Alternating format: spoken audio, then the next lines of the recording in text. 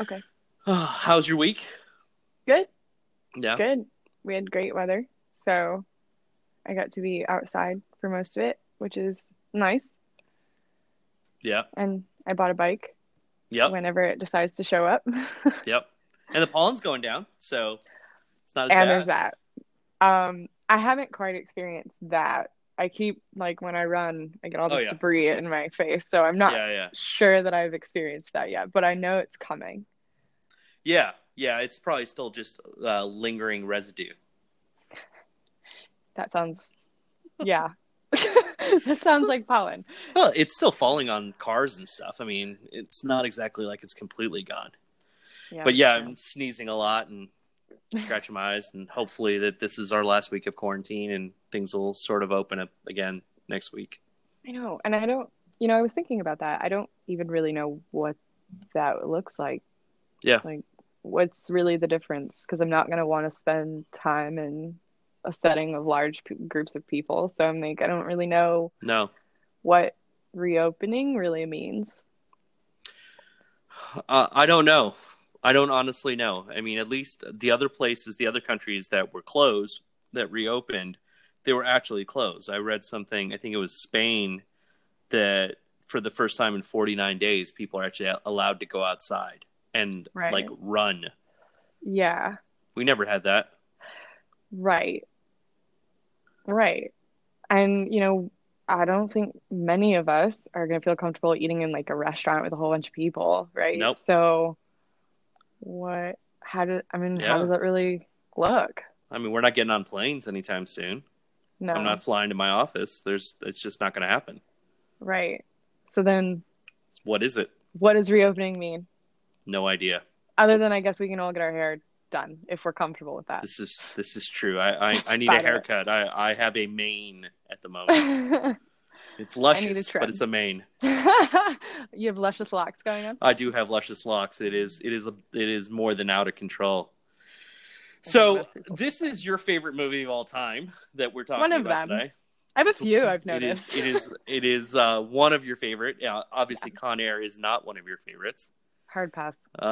Yes, and I could have told you that before you chose it, but I feel like this is one of those lessons that you need to learn on your own, and I'm glad you did. But I have some interesting thoughts about this movie, and I want to know, you haven't seen this movie in a long time, so what movie are we doing?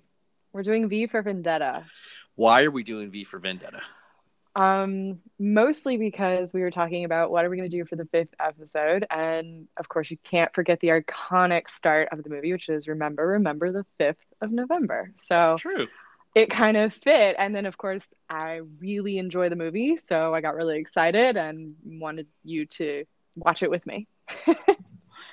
Well, I'm both sort of glad I watched the movie and also semi interested in your take on the movie because it's a different movie than I remember, and perhaps it's kind of the global setting that's happening right now. Yeah. The movie takes on a whole different light given the circumstances that we're facing. I felt the same way, so I'm really glad you said that because I wondered if I had kind of gone down too far of a rabbit hole. But watching it in today's time, and I even actually read some reviews because of the way that I experienced it watching it during a pandemic. Yep. And with the way the world has reacted in some ways and not others. So I kind of read some reviews of what it was like when this movie came out in 2006. And I have to say, reading those reviews now, I would love to hear what some of those people think in light of what the world looks like in 2020, because I don't think they imagined that anything like this could take place when they were talking about it in 2006. And Yeah, so I'm so excited. I'm glad Well, you like.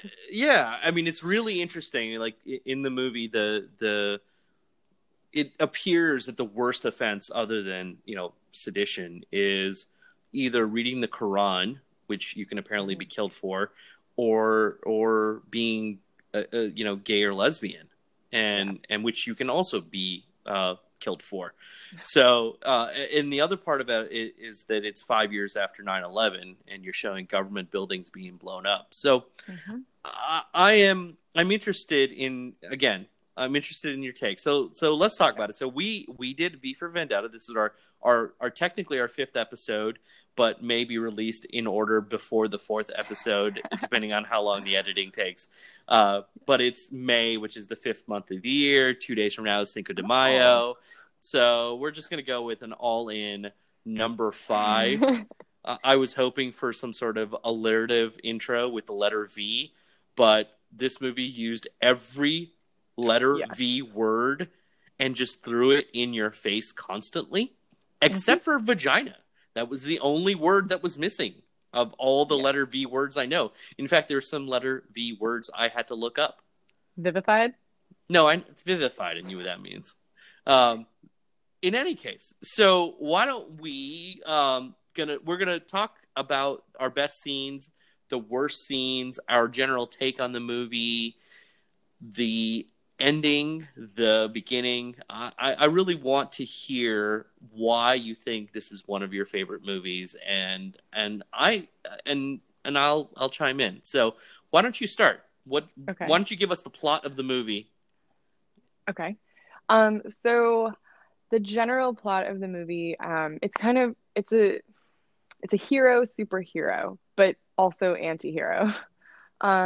You have a, a, a government that is controlling its citizens in a way that is reminiscent of potentially like the Third Reich. I know there's some of that happening. So you have this political state government, and you kind of have people who've just accepted that this was the way.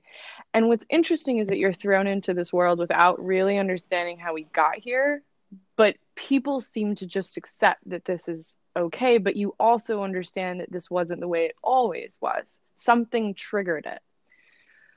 So you start with this girl, Natalie Portman, who I will admit, she is not my favorite in the movie, and I guess kind of in general, but I think in the beginning of the movie, she served a much better purpose. She's this innocent girl, and she goes out and she's almost attacked, and she gets saved by this man with a mask, and it's a Guy Fawkes mask. And she goes off It's with him. supposedly a man. You don't know. True, true. His voice sounds male, um, but and it doesn't appear that he has female parts They're happening. So called I would go breastises. breastises happening. But so she goes off with him, which is strange. But we're not meant to guess that. Or question it, I mean. So she goes off. He blows up the Bailey with fireworks, which the government then tries to. I mean, so you start with this man and you're not really sure what's happening. And what happens through the movie is that you figure out what V stands for. And I don't mean V is in the letter, I mean this entity, because he's a human, sort of. I guess you don't really know because he has burned hands, but you never actually see his face and you don't see his body. So you just have this human whose whole purpose is to stand for an idea. And through this movie, you are following Natalie Portman's character as well as being a police officer, figuring out what does he mean? Why is this a big deal? Why is he being V, pushing for this? And then at the end, you get this culmination of a storyline. And the biggest idea they leave you with, you know, can an idea die? And I think that's kind of the big overarching storyline. It starts, you just jump right in, and then they kind of then spend half the movie explaining why the movie started the way it did and leading you to an ending that hopefully, I think the idea of the Wachowski siblings was that you would question and maybe understand why an anti-hero, because V doesn't do great things through the movie. Like No. there's some collateral damage as a result of his Antics? vengeance. Yeah, his revenge story. Yeah. So I think that's kind of the basis of the plot, is the idea of an idea and also some anarchy. Yeah. And I think that's probably the best way to sum it up before we start talking about individual kind of specific scenes. Yeah, it's interesting how with this movie, if you piece it together from its different elements, essentially the government created a virus, released the virus, tested a whole bunch of people First, yeah. first to find the cure. Obviously, they found the cure before they released the virus, and used the virus to generate enough fear so that people would essentially give up their personal freedom. Yeah.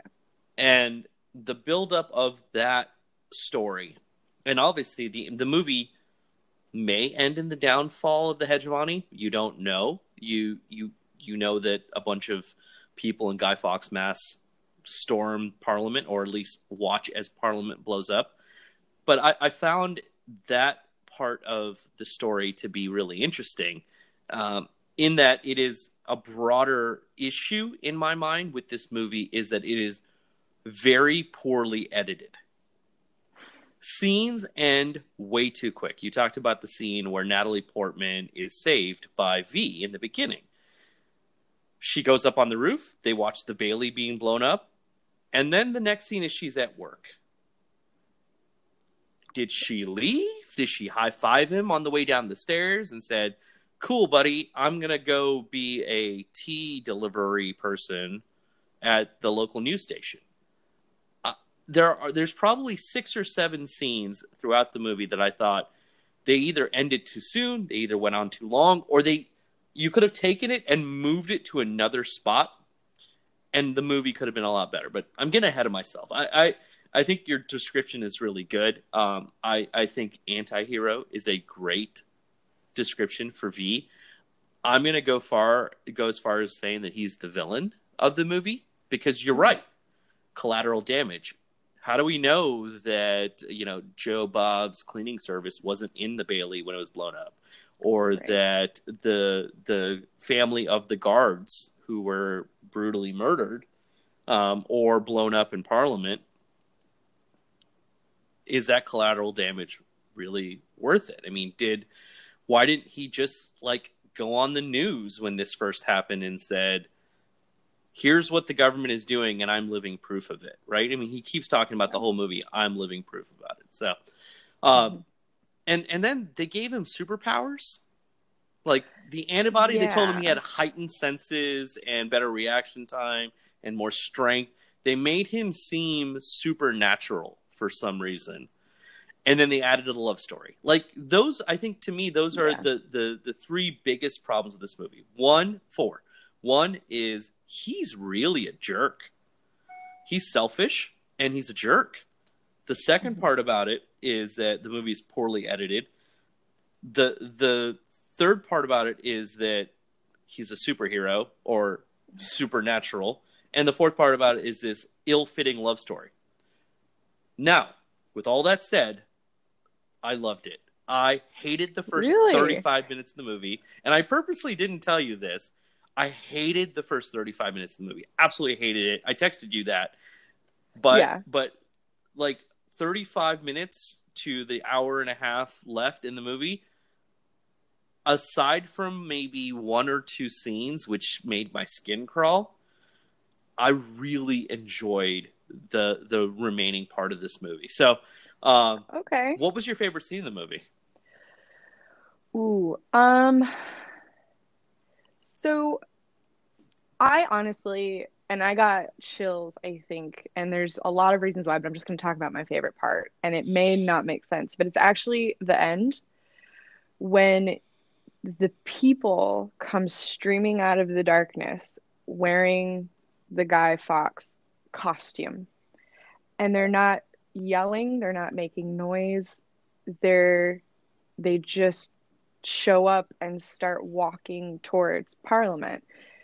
And it hit for a couple different reasons, but to me, this is the culmination of the storyline, right?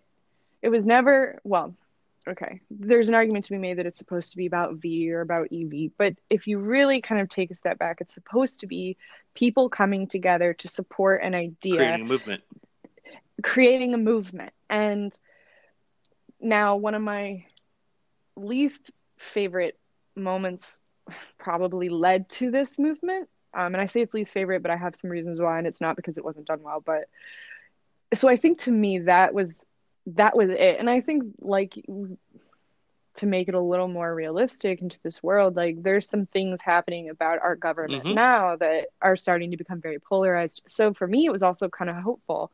These people came out of their homes to quietly protest, but it's a demonstration as well of hope. Like, they became the movement, they became the idea, and it was their way of demonstrating that. So to me, that, I think, hit to be my favorite moment. And then I think to tie into that, when the Parliament building exploded and they took off and you just saw all the different people, all the faces of the people that had died or who fell victim. Yeah.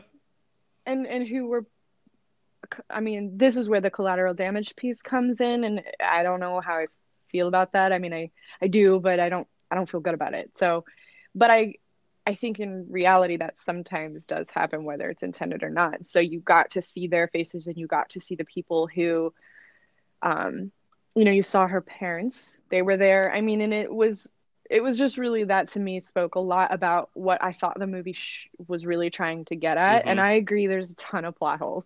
There's a ton. And you're really suspending your disbelief. Yeah. that was it. So what was yours? I had two, and I would say they're like 1 and 1A. You can swap them. I really like the scene where the coroner, after he injects the coroner, and they have this conversation. She doesn't know that she's been injected, right? She's like, are you going to kill me now? And he says, I already have. I injected you while you were sleeping with that drug or whatever it was. I really liked the humanity that V showed in that scene, where he's having a conversation with her and she is expressing remorse, but V understands too little too late, right? She had every opportunity to stop this. She had every opportunity to bring this to light, but she went on. And I love that scene for a couple of things. Again, one, V shows his humanity. Two, the conversation the two of them have. And then the juxtaposition of having her narrate the diary of events. My subjects showed up, right? She says, and 75% of the subjects didn't make it; they deceased, right? And the way that she has this kind of mechanical way of speaking, again, it shows that maybe 15 years later you have remorse and you regret what you did, but there were so many opportunities for you to just say, we need to stop this. This isn't the right thing. And then the second scene, which I think it's such an amazing interlude into this super serious, really, really, really serious topic of a movie. We're talking about government oppression, an Orwellian future, and you have this Benny Hill interlude with the Stephen Fry character, the Tonight Show host kind of guy, how he spoofs Sutler and does the Benny Hill scene, and that I was on the floor laughing. It was so funny how well that scene was interjected into the script. So those are really my 1 and 2 favorite scenes. There's a couple of other scenes, and I want to get your take on them. So there's this one scene where the inspector and his partner, who I thought the partner was going to turn on the inspector throughout the whole movie. It was awesome that he didn't. But they go and visit one of the remaining people who were alive of that asylum or whatever it was, wherever they were testing people. And his name is Rockwood, I think. Not Flint Lockwood from Cloudy with a Chance of Meatballs, but that's all that's stuck in my head. I don't know if it's in the train station or at the school, wherever it is. They go and meet this guy. It's obviously V that they meet. Must have been the train station because it's the tunnels. But they pass. It was the memorial. Yeah. Okay. The memorial for the St. Mary's School children. So it's very interesting. Those school children are in a circle, and it looks like they're playing Ring Around the Rosie. Which I don't know about you, but I mean, there's a lot of folklore that says a Ring Around the Rosie was about the bubonic plague.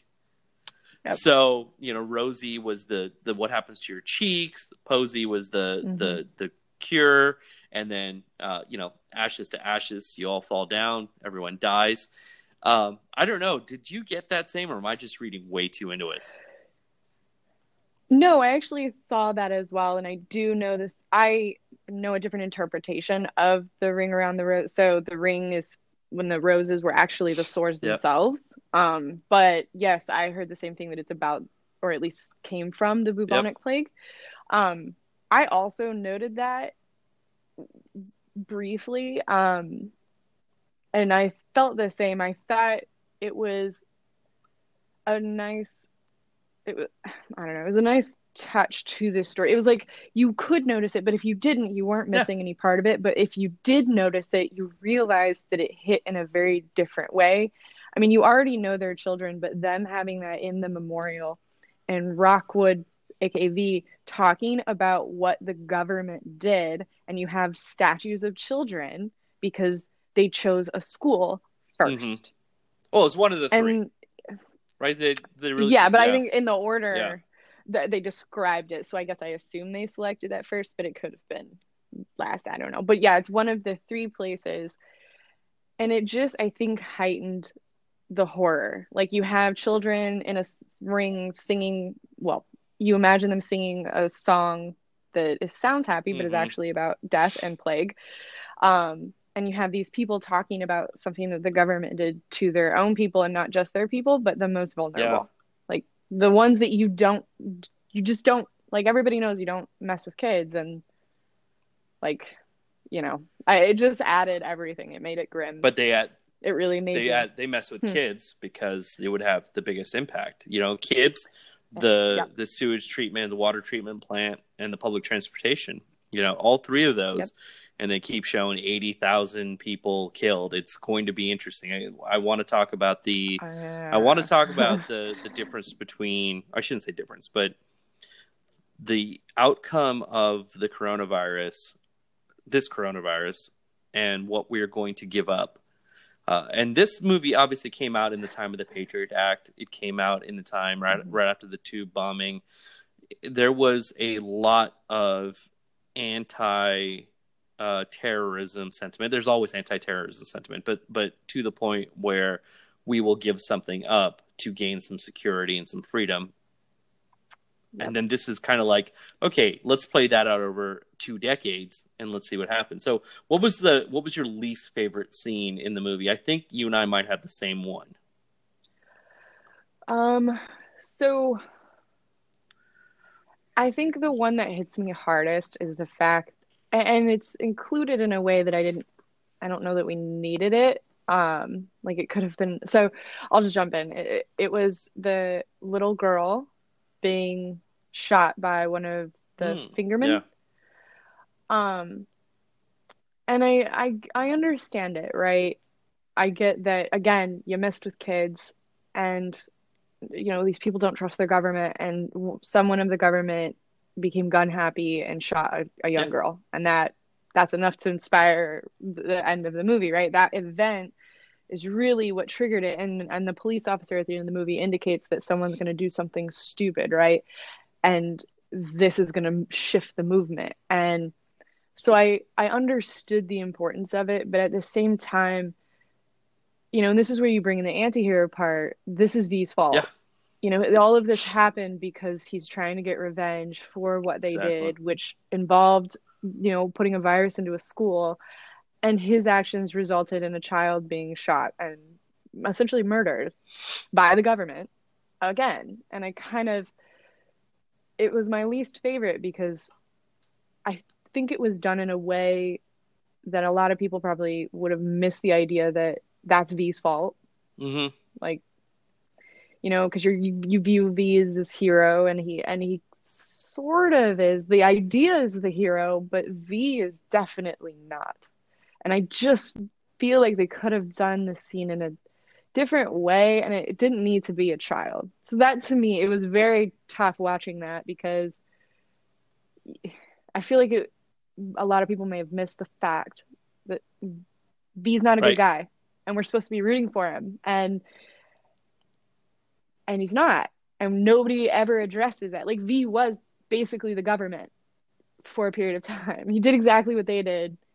That's an issue, and they never really addressed that.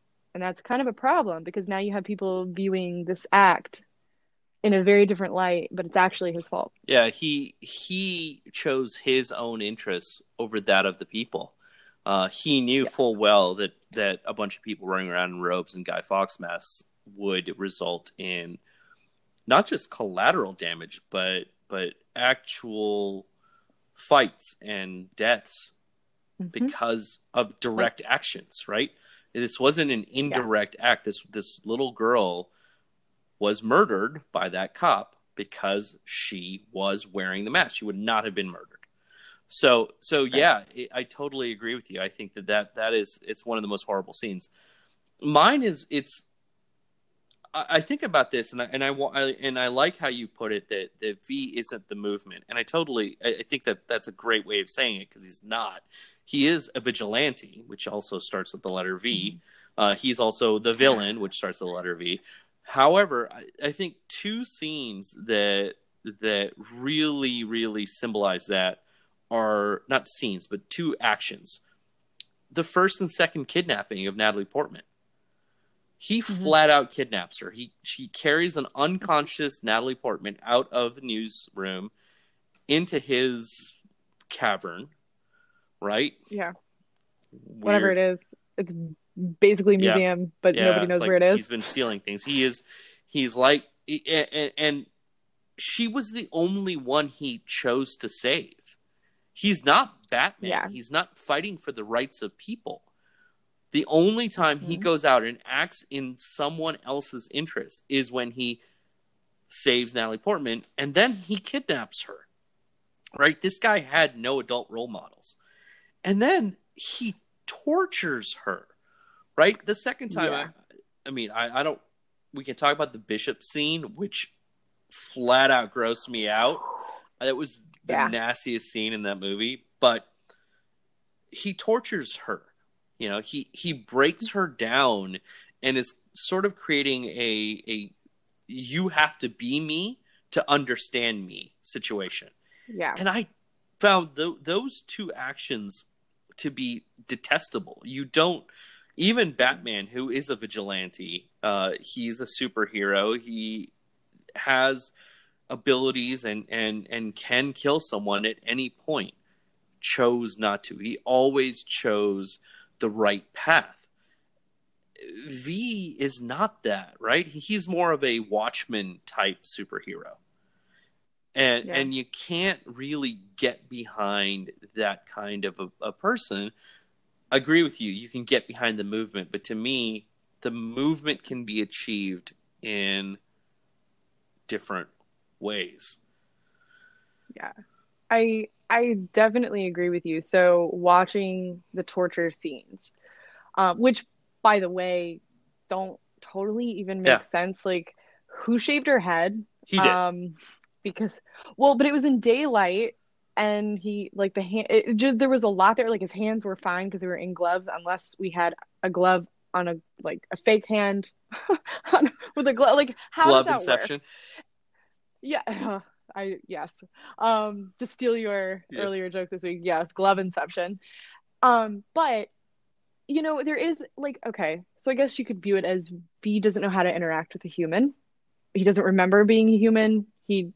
And so he's like this weird, misguided way of trying to, I think this is what I think they're trying to do.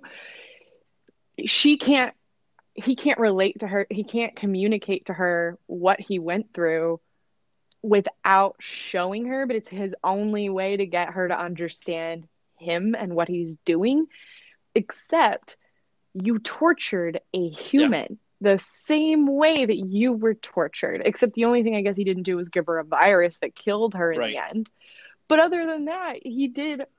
So even in his like, understand me, you're still a bad guy. You know, she says, she's like, I Yeah. hate you. Makes perfect sense. And I think it was sad, but it's also, like you said, it's one of the worst moments because you really just realize there's no, that's not, like, what Yeah. redeems him? Yeah. Nothing. I mean, great, he fell in love with a girl who he doesn't know, and she makes that very clear. She's like, at the end of the movie, she's like, you're part of all my most important moments that have happened in my life, but I don't know anything about you. And so he tortures a Yeah. girl. He weirdly takes her, like you said, then offers her up to a creepy bishop. And I'm like, when was it ever going to Yeah. stop? Well, he also has a really bad plan, right? I don't think Yeah. his plan's that great. His plan was to drive a train under Parliament, which I guess in 10 years he learned how to lay tracks for a subway. Mm-hmm. That's Of impressive. course, yeah. Yeah, Makes perfect totally. sense. I mean, it's like, what will you do? It makes us really feel dumb in our coronavirus times. Like, I didn't learn how to lay tracks for a subway. Right. Come on, I should have done better. Yeah. I think that his plan is fairly dumb. Throughout the movie, Mm-hmm. he is involving a woman he just met, the bishop scene, having her dress like Harley Quinn meets the cast from Sucker Punch. It was gross. And the cliches, like, oh, the bishop is a pedophile. We didn't need that. He's just a bad dude. He was overseeing a facility that tortured and murdered people and was part of the group that released a virus on their own people. Bad enough. I don't need to know that he's also a pedophile. Right. Totally. Yeah. Same. Totally irrelevant. And then the big bad, Sutler, right? I think ranking big bad takedowns, number one is Snoke in Last Jedi. Like, randomly gets chopped in half without really doing anything. And number two is Sutler, right? Yeah. Yeah. What's the buildup? I think that the movie, there are certain times where it just kind of peters out, where Creedy could have stormed Sutler's house. Frankly, you don't even know a Sutler. It could be one of the dummies that Dietrich used.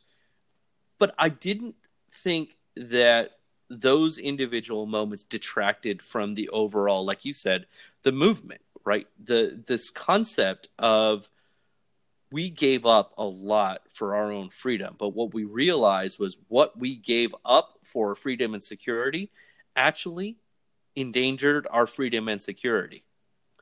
And that's where I want to get your take on that. It's, in today's time, how does this movie survive? Does it hold up? And what's next?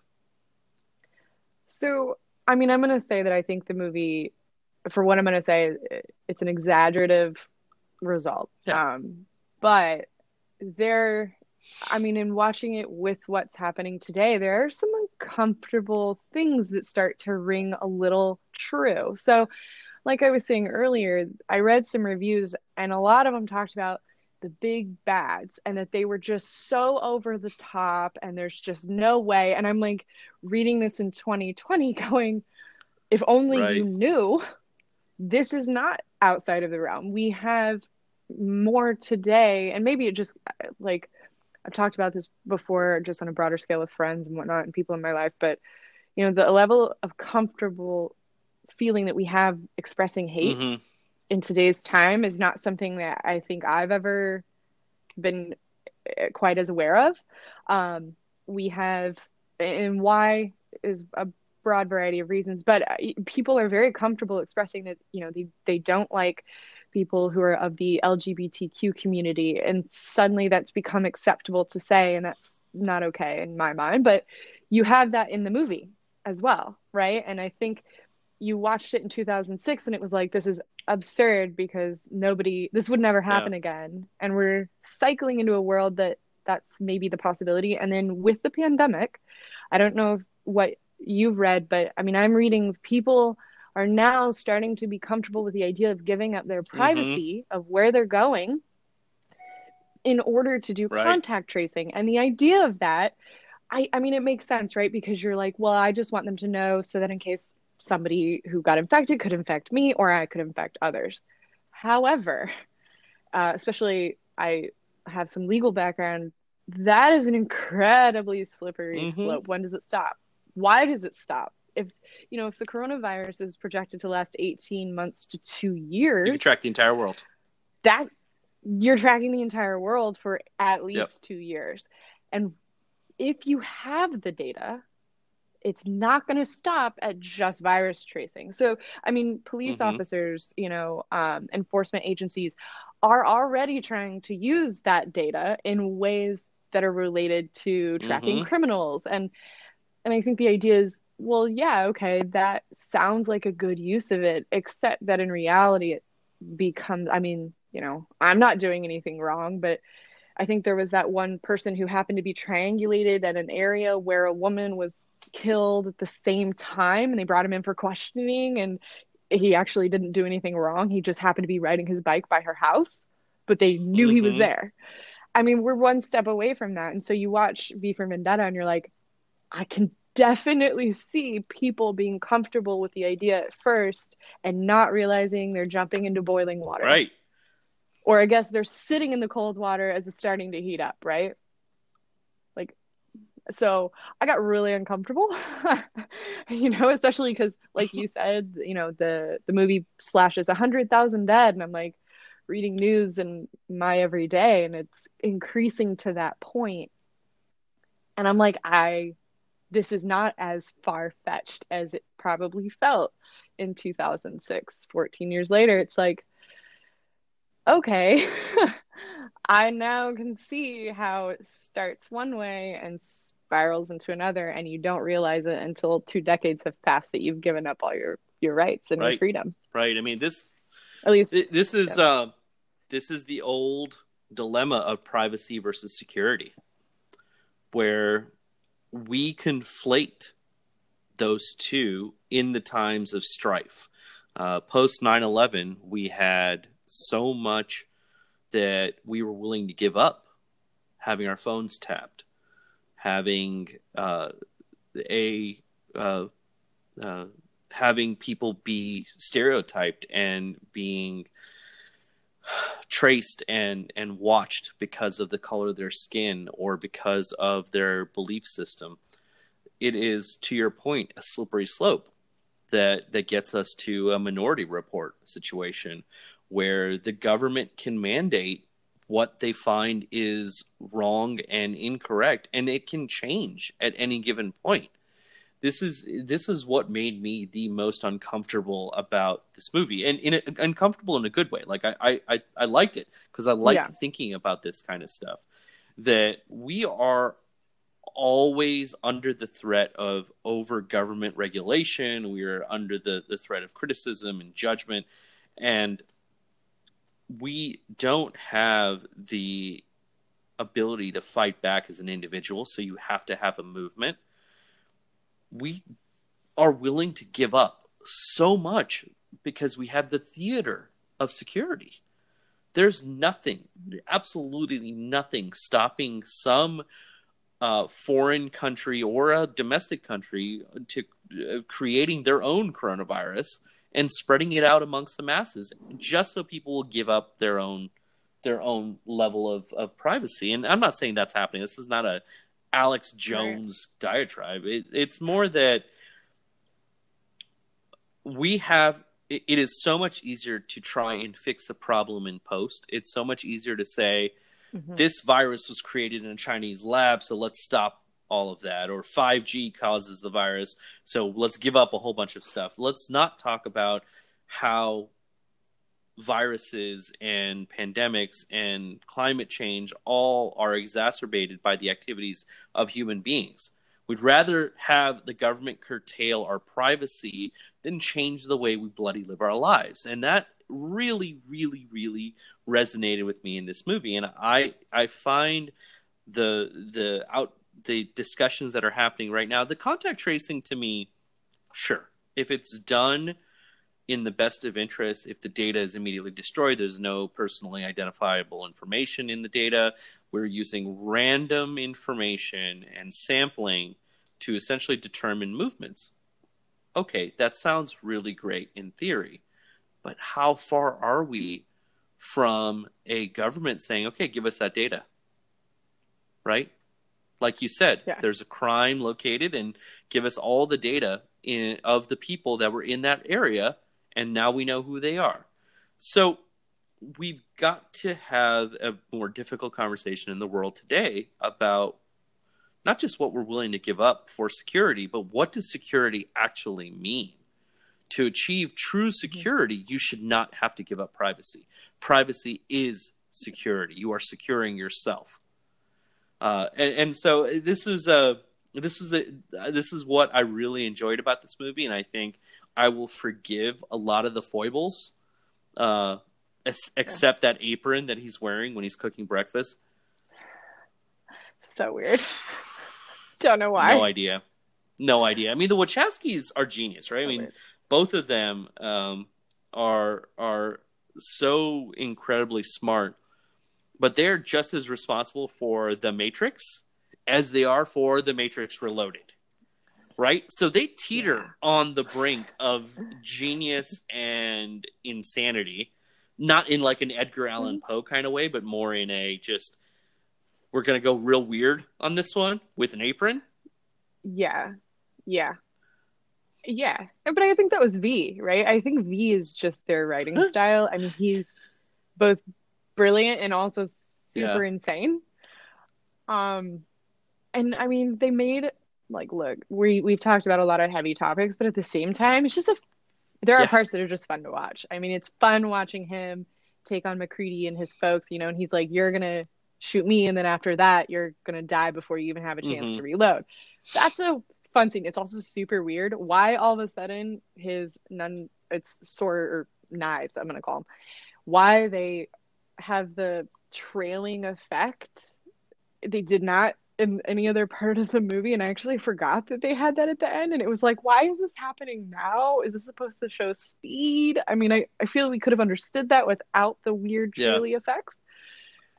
So, but like, it's just a fun movie too.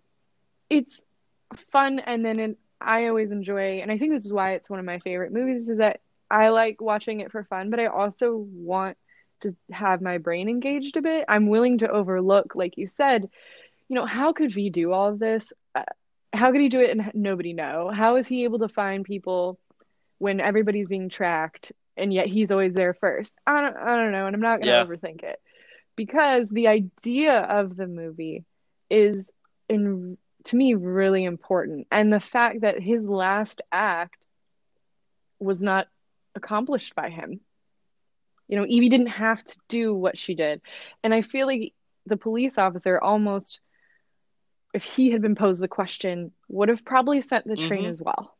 Like, that to me, that's awesome. I like that kind of movie where I'm like, this, and you don't ever see his face. I mean, we watched a movie about a person, we never saw their face, they never emoted other than body language and voice. And yet you understood it and you bought in. That's pretty cool. I think that's pretty cool. Yeah, no, I agree. I like the it's funny you talk about the trails, like bullet time for knives, totally unnecessary. The last scene where the inspector and Natalie Portman are waiting, and before I get into that, Natalie Portman's accent was the worst thing I've ever heard. There's zero reason for her to have a British accent in this movie. She could have been an American that just so happened to have grown up in London, but she does not have a good accent, and I don't know why she needed to have it.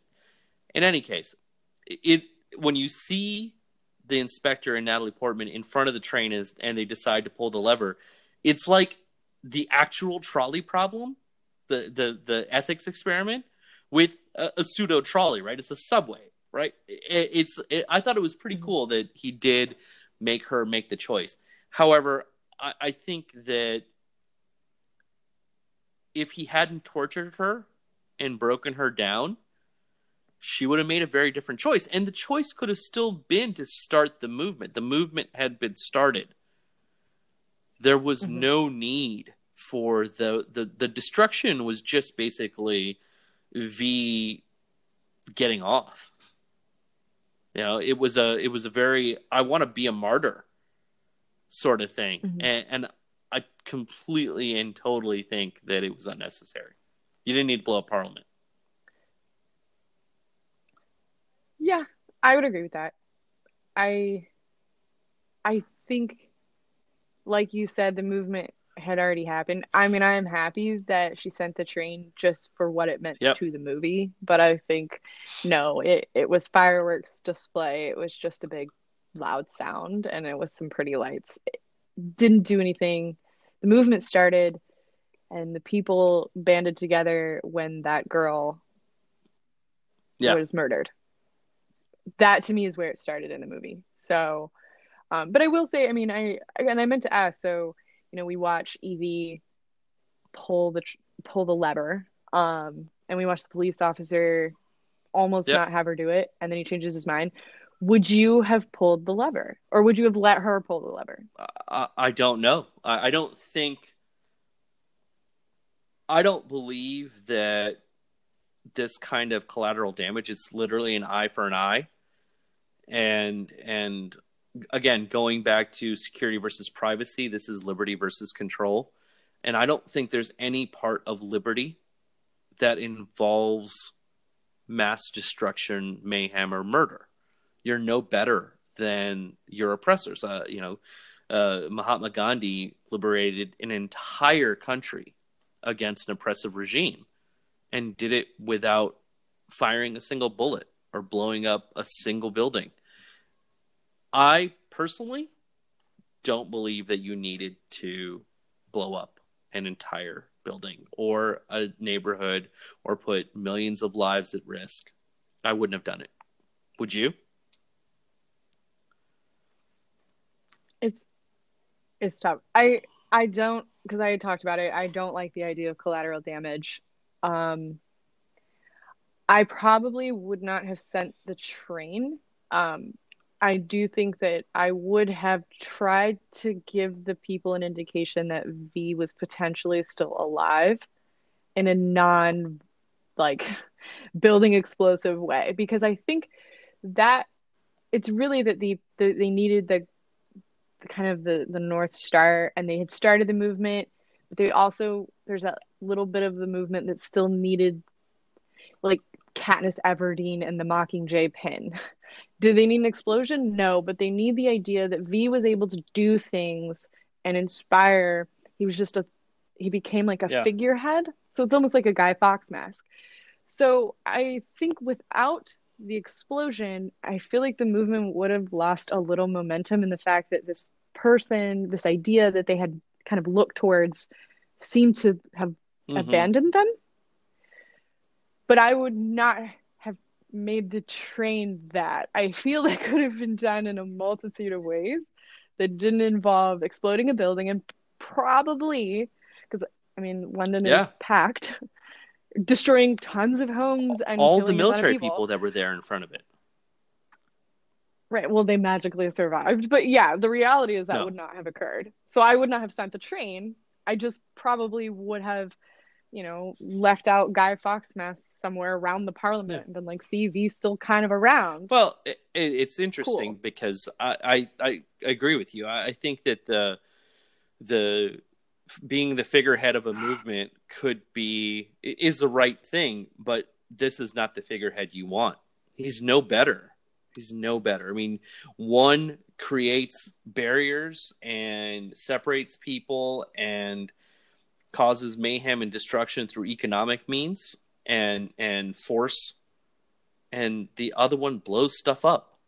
I truly don't think it was the right approach. So we're getting to the end of this. What are your final thoughts about V for Vendetta? I still love this movie. And I think it hits in a way that I didn't expect right now. And I didn't remember most of the little tiny pieces of the movie that I think Yeah. apply to today. So I was watching it kind of like, oh my goodness, this is actually more realistic than I ever remembered it being. And this is a little Yeah. uncomfortable. So, but I think it actually elevated some of my experience with it. Makes me more uncomfortable because, like the whole idea of us potentially giving up privacy to battle this pandemic, and watching these people have been given up some of their privacy and rights. And so it hit in a different way, but I still think it's a Hmm. fantastic movie and also just like super fun to watch if you Yeah. suspend all your disbelief. I mean, you kind of said in the beginning, but let's get, more about what you No, really thought. I agree on almost all of the counts. I think it's a really, really thoughtful movie given the circumstances we're facing in the world today. I think there are moments of it being a lot of fun. And I think there are other moments that even with my suspension of disbelief, I like to be immersed in a movie. And rarely does something so jarring throw me out of that suspension. I don't believe this movie needed a good 25 to 30 minutes of it. I think that there's a story here about control and liberty and how people will move on past mass events. That is a really good story.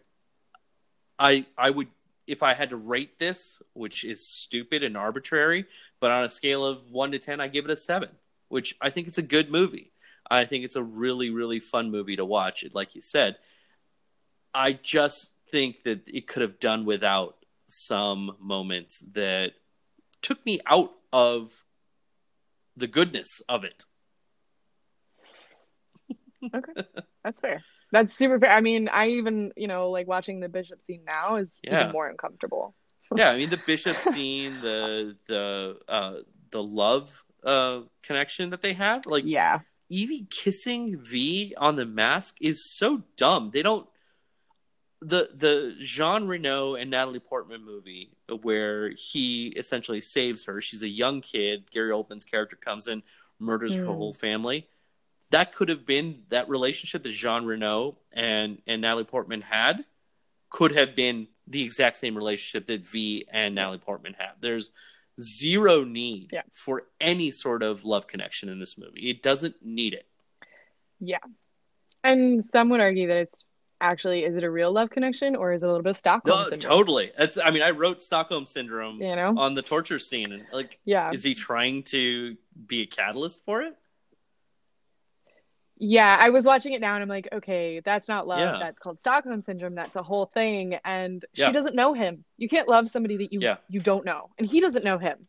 He even says, I'm not I'm not a person. I don't have a past. I don't have an identity. I'm an idea. You can't love that. I mean, you can't. So that was also incredibly weird and totally unnecessary. Totally unnecessary. But so much of this movie was good, and I think overall it's a movie that made me wanted to eat one of the meals that was served in it. The egg in a basket. It's fantastic. Okay. Yeah, I've never had it. Super I've easy. never had Take it. a cookie cutter, piece of bread, pop out the middle of it, butter the bread, throw it in a pan, drop an egg in the middle of it. It's okay. Delicious. I mean, it'll take you 5 minutes to make. I highly recommend. Okay. It's like it's a fried egg, but with bread.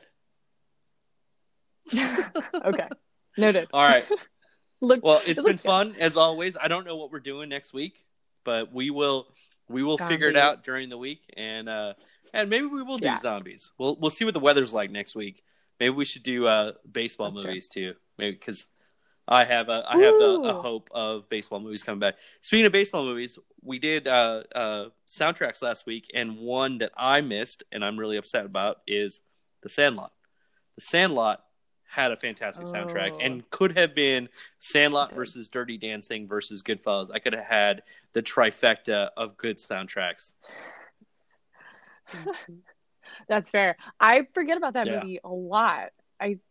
And that it even I mean, it's called The Sandlot, and I think I forget the reference to baseball. Yeah. Like, it's just alfalfa with the dog.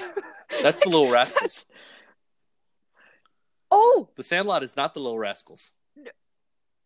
No, it's not alfalfa, but it's the same. No. It's the dog. The dog with the Converse on his. Yeah, he's like running, and the dog chases him at the end. I could have sworn. No. Wow. Yes. I guess I need to watch The Sandlot is a very, very different movie. I mean, there is a dog in it, but it has nothing. The dog is called the Beast. His name's Hercules, and they make him look like Godzilla. And he, like, breaks. Yeah, and he's chasing him at the end through like parks and stuff. Oh, and then I thought okay, you know what? I do need to rewatch it. It's a great movie. Jeez, yeah. I know that. No, it's a fantastic movie. All right. We'll talk next week. Okay. Same